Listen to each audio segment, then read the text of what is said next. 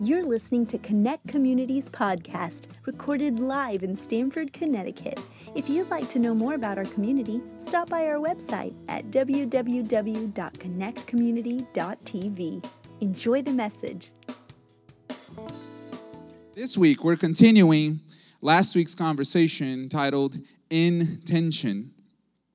And last week, for those of you who were not here, just doing a recap, we talked about this tension between our intentions and God's actions, and how sometimes this disparity of what we intend to do and God's actions causes us to judge what we perceive to be God's actions according to our intentions, according to what we want to see happen. Now, we talked about the implications of that, the implications of this dynamic as we pursue God, because the natural tendency when you apply that kind of attention to God's abilities is for you to try to convince God and to hone in His power, hone in His abilities, and make sure that what He can do aligns with what you want. Now, in doing that, inadvertently and not obviously intentionally, we disregard His heart. Because what we do is we try to convince God of what we want because we want it so badly. We want it so badly that we pursue God and say, God, can you do this for me? And if that's the extent of our relationship with God, if that's as far as our relationship with God goes, it's not a relationship that's going to thrive. It's not a relationship that's going to produce good fruit. It's a relationship that's going to shrink. It's going to shrink and dwindle to the point that's going to become a series of Hail Mary passes. Basically, you're going to try to do everything you can in your own strength. And when you have exhausted all your options, then you will get into that prayer box, that petition box, that God box. And you're going to say, all right, God, can you please do this for me? And if He does it, all right. If He doesn't, you just move on and you go about your life. Now, we encourage you to flip it, to change that. And to, instead of saying, God, I know you are all powerful. I know you are almighty. Can you do my will? We do, God, we know you're all powerful, but here's my abilities. Here's what I can do. Here's the power that you have given me, which is so minuscule compared to your power, but I place it in your hands. That is truly trusting God. When instead of saying, God, do what I will, you can say, God, here's my life. Do what you will. Now, that was last week. This week, we're going to talk about another point of tension we're in constantly. I want to talk to you about the tension between knowing and doing. There's a disparity between our knowledge of what's right and our actions. And some of you here, you feel like you're alone in this. You feel like you might be the only person in the world who most of the time you know the right thing to do. But your actions don't quite measure up to your knowledge. Let me put you at ease. We're all in this. We're all at fault in this. This is part of the human condition. We know most of the time the right thing to do. Most of the time we know what we should do, but our actions don't always line up. Now, we deal with this. It doesn't matter if you're a Christian, if you're not a Christian, if you're an atheist, a theist, if you're young, if you're old. We all deal with this tension. We all have this tension on the inside. And this is a universal truth for every human being on the planet. Now, Scriptures shed some light on this. And Paul wrote to the Romans saying this. He said, for when the Gentiles, who do not have the law by nature, do what the law requires, they are a law to themselves. Even though they do not have the law, they show that the work of the law is written on their hearts, while their conscience also bears witness, and their conflicting thoughts accuse or even excuse them. A lot of thought has been given on whether human beings are innately good or innately bad. And what Paul is saying is this, listen, the people who did not grow up like you and I, the Gentiles, which basically means, Gentile means non-Jew. So in this room, maybe 90% of us are non-Jews, so we're Gentiles, maybe less, maybe more.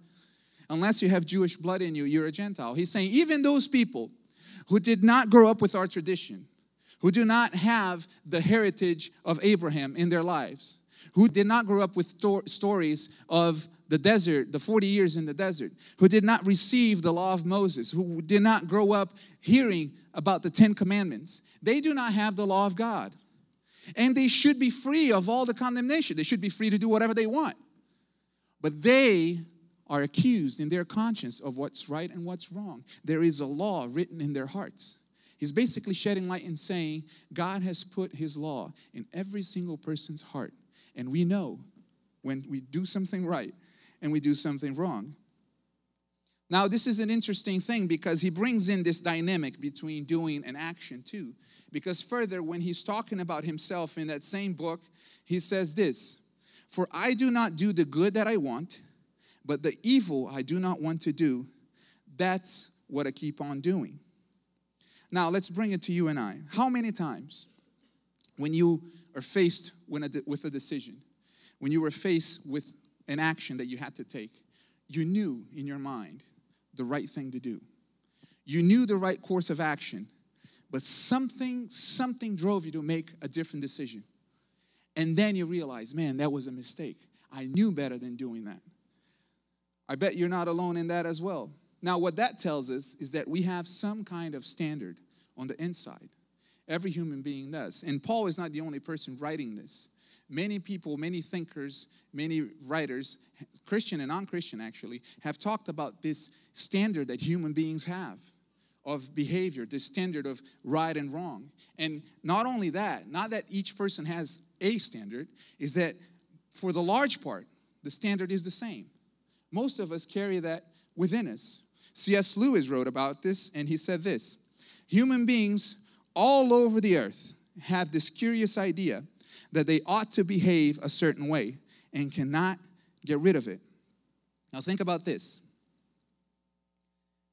Think about a time where you lost your temper, where you said things that you didn't mean to someone you cared for, or a coworker, somebody you live with. Think about a moment where you said hurtful things. You just went off, and you went way beyond the line, and you lost it.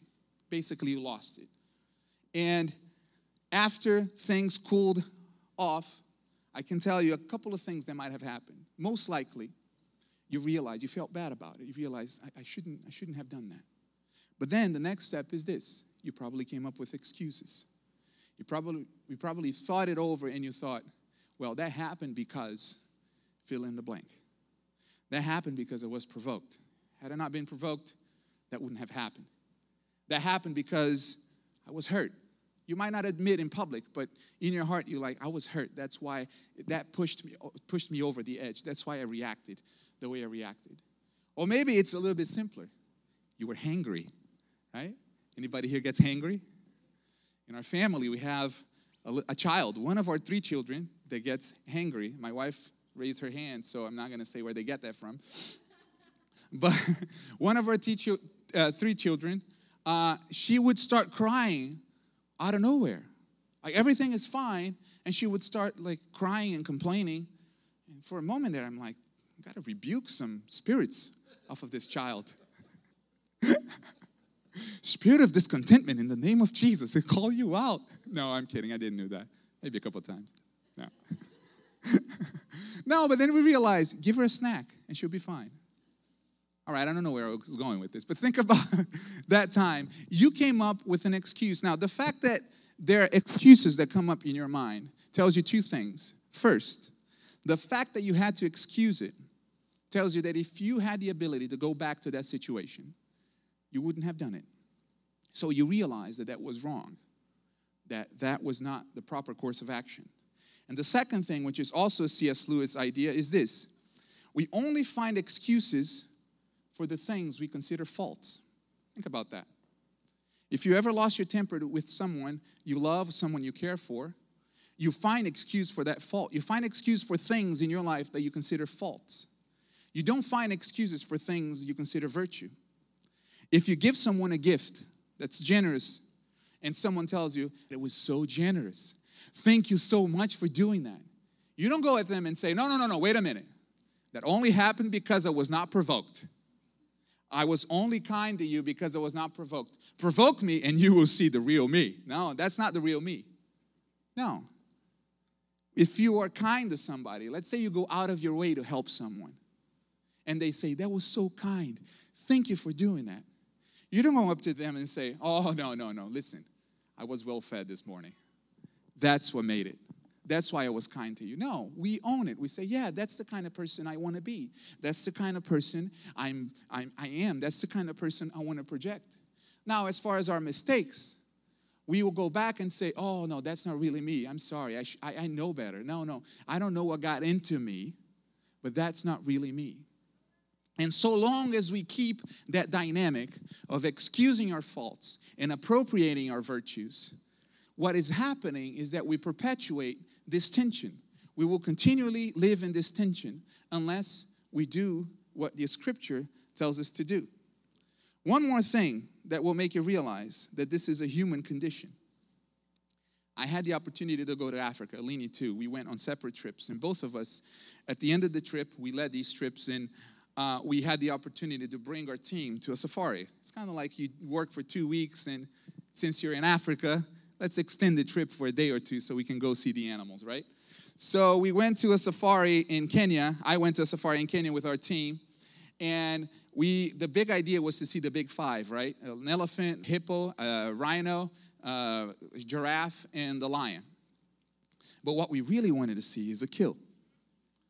That's what we wanted to see. We were in the Serengeti, Masai Mara, and we got in the car in the morning, and we asked the guide, the tour guide, how can we see a kill? He said, well, you got to go really early. You got to go right at dusk before the sun comes up, because that's when the animals go to feed, to find their prey. So we did that. We got out there, and we missed it. We couldn't see a lion. The lion is the one we wanted to see. But we did see a leopard feeding her cubs. She had just prepared the meal, if you know what I'm saying. And she's feeding her cubs. This is what I did not see right there in the wild in Africa. I did not see her cubs perplexed, looking at her with disbelief that she would kill another animal. I didn't see the leopard feeling bad about herself, that she committed such an atrocity to kill another animal. She filled her belly, fed her cubs, found a shady spot, and we saw her just slowly going to the shade, laying down, and go sound asleep. Now, everywhere in the world, if that happened between humans, the general consensus, aside from the rare exceptions, the general consensus is that is wrong. When you hurt a human being, that's wrong. When you lie, that's wrong. When you cheat, that's wrong. When you cause violence, that's wrong. That's the general consensus around the world. This is a tension that we live in between our knowing and our doing. And Scripture shed light into this. Scripture shed light on the fact that we all have the ability to love and to hate. We have the ability to unite and to divide. We all have the ability to bless and to curse. In fact, I think that's in large part the reason why we are in the current climate we're in our country. Because of this tension, every person has the ability within the same frame of time to bless somebody and to curse somebody. We have the ability within the same frame of time to love someone and to hate someone. And we live in this dynamic, but if we apply the principles that we find in Scripture, if we apply the principles of the gospel of Jesus Christ in light of His message, in light of His principles, we can walk through fire and not get burned. We can walk through fire and not even smell like smoke. If we apply and live by the words of Jesus, we can live in chaos, but have no chaos in our lives. We can live through difficult times, but not have difficulty in our hearts. This is something that we can do. So what is the solution? How do we reconcile this conflict that we have, this tension that we live in? Jesus said this in Luke 9, verses 23 and 25. If anyone will come after me, let him deny himself and take up his cross daily and follow me. For whoever would save his life will lose it, but whoever loses his life for my sake will save it. For what does it profit a man if he gains the whole world and loses or forfeits his soul? What Jesus is saying is this: It starts with you. It starts with me. Recognizing this dynamic, recognizing that we have this ability, recognizing that we live in this tension. It starts with you and I. And I love what Jesus asks in that question. I love the hypothetical that Jesus was so wise, man. He says, what if you gain the whole world? In other words, what if everything goes your way? What if everything goes according to plan? What if you build a company? What if you get the degree? What if you make the money? What if you buy the house? What if you get the cars? What if you get the guy? What if you get the girl? What if you do all that you're supposed to do? This is a little bit of a hyperbole here, right? What if everything goes according to your plan and you're the luckiest guy in the world and you get to the end of your life and you did not impact yourself? You didn't change yourself. You were able to change the world, change every single part of your life around you, but you weren't able to move some of those things that you battle with. Would it be worth it? Would it be worth to conquer the world and lose your soul? Would it be worth to have it all and get to the end of your life and still be battling with some of those issues that you were battling in infancy, in youth? Still having to fight that addiction, still having to fight that depression, still having to fight fear. Would it be worth it? It's challenging, isn't it? But it's good when our relationship with God challenges us and pushes us a little bit. And Jesus' solution through his grace is this: surrender. Jesus' solution is surrender. You got to surrender your life. Your victory in this fight, your victory in this tension is surrender. You surrender your heart. You surrender your mind. You surrender your soul over, not to the thing that's fighting you, not to the things that try to steal your soul, not to sin, not to the things that are trying to destroy you. You surrender your life over to the one who loves you, to the one who gave his life to you. You surrender to the cross so you can receive forgiveness and you can receive redemption. Now, most of us here, we comprehend, we understand, and we live in forgiveness. We can embrace forgiveness. We understand forgiveness. But I want to encourage you today to expand your commitment, to expand your devotion into the realm of redemption. The difference between forgiveness and redemption is this. Forgiveness is for your actions, for what you have done, the mistakes you have made, the things that you have done in the past. It's for what you do. Now, redemption, it's for your nature. It's for who you are. The word redemption means freedom. It means liberation. And it means liberation from this nature, this thing that causes us to make the wrong choice when we know the right choice to make. God made it easy for us. He put his law in our hearts. And if we are able to hone in and silence all the other voices, if we're able to surrender our life over, he can guide us into the life that we're meant to live. We are to surrender. Now, how do we do it? How do we surrender daily? Because remember, he said you got to take up your cross daily. This is not the salvation prayer you prayed 10 days ago or 10 years ago. This is the process of redemption, the daily process of redemption. How do you surrender daily? Well, aside from the spiritual disciplines that we know to practice, which is community with God, prayer, reading the scriptures, there's one thing that is crucial and vital, because this part of our lives affect how we relate to others more than anything. More than anything, this tension, this dynamic between knowing and doing affect our relationships. And if you think about this, everything you've accomplished, everything you've done, everything you were able to learn or accomplish in your lives involved other people.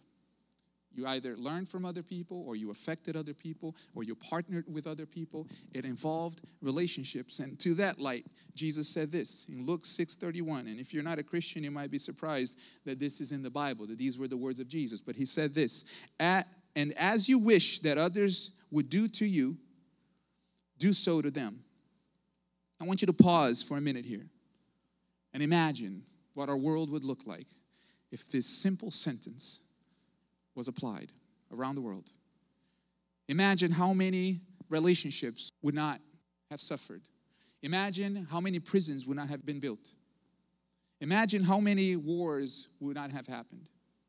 Imagine how many things we could have avoided if we were able to practice this simple principle of doing unto others what we wish unto ourselves.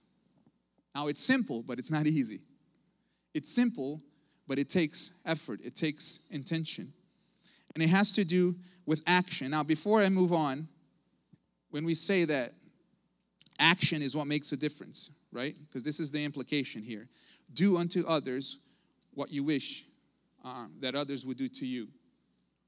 When you say that that action brings the difference, it might be implied that by acting that way, you are redeeming yourself. Basically, the question is, well, to put it simply, can my good choices wipe out my bad choices? If I make good decisions, if I choose good more than I choose bad, will that outweigh my bad decisions? And does that mean I'm a good person? It might shock you, but what we learn from Scripture, the straight answer is no. That's not really the purpose of that passage, and I'll explain why. Because the beauty of the message of Jesus, the power of the Word of God, the power of Jesus' ministry on the earth is not that Jesus healed. It's not that Jesus multiplied food. It's not that Jesus died on the cross. It's not even that Jesus rose again. That is not the most powerful and impactful thing that caused this movement to last all this time, that caused the church to be unbreakable and unbeatable. What caused it is the fact that Jesus healed others for their sake. That Jesus multiplied the bread, not to show how powerful he was and say, look at what I can do, but because people were hungry. And he felt compassion for them. And it was a step in their direction. He did that to serve them. It's not that Jesus died on the cross. It's that he died for you. It's that he died for me. Is that having no fault of his own, he said, I will take your fault. I will take your excuses. I will take your faults into my life and I will die for them. I will suffer the shame of your mistakes for you. And it's not that he rose again to show how powerful he is, that he can beat death. No, he did it for you so you and I could have community and relationship with God, so you and I could have the Holy Spirit, and so you and I could be redeemed, so our nature could be redeemed, so we wouldn't have to struggle to fight anymore, but we could be completely and totally restored. That's what's powerful about the ministry of Jesus and Christianity. And here's the reason why doing things for others to wipe out the bad that we do doesn't work, because it's still about ourselves. If we're doing something good to make sure that we are good, we're not doing it to them. We're doing it to us. Now, what Jesus is saying is this: listen, I have taken care of your situation. You don't have to work for status with people anymore because you have gained a status with God.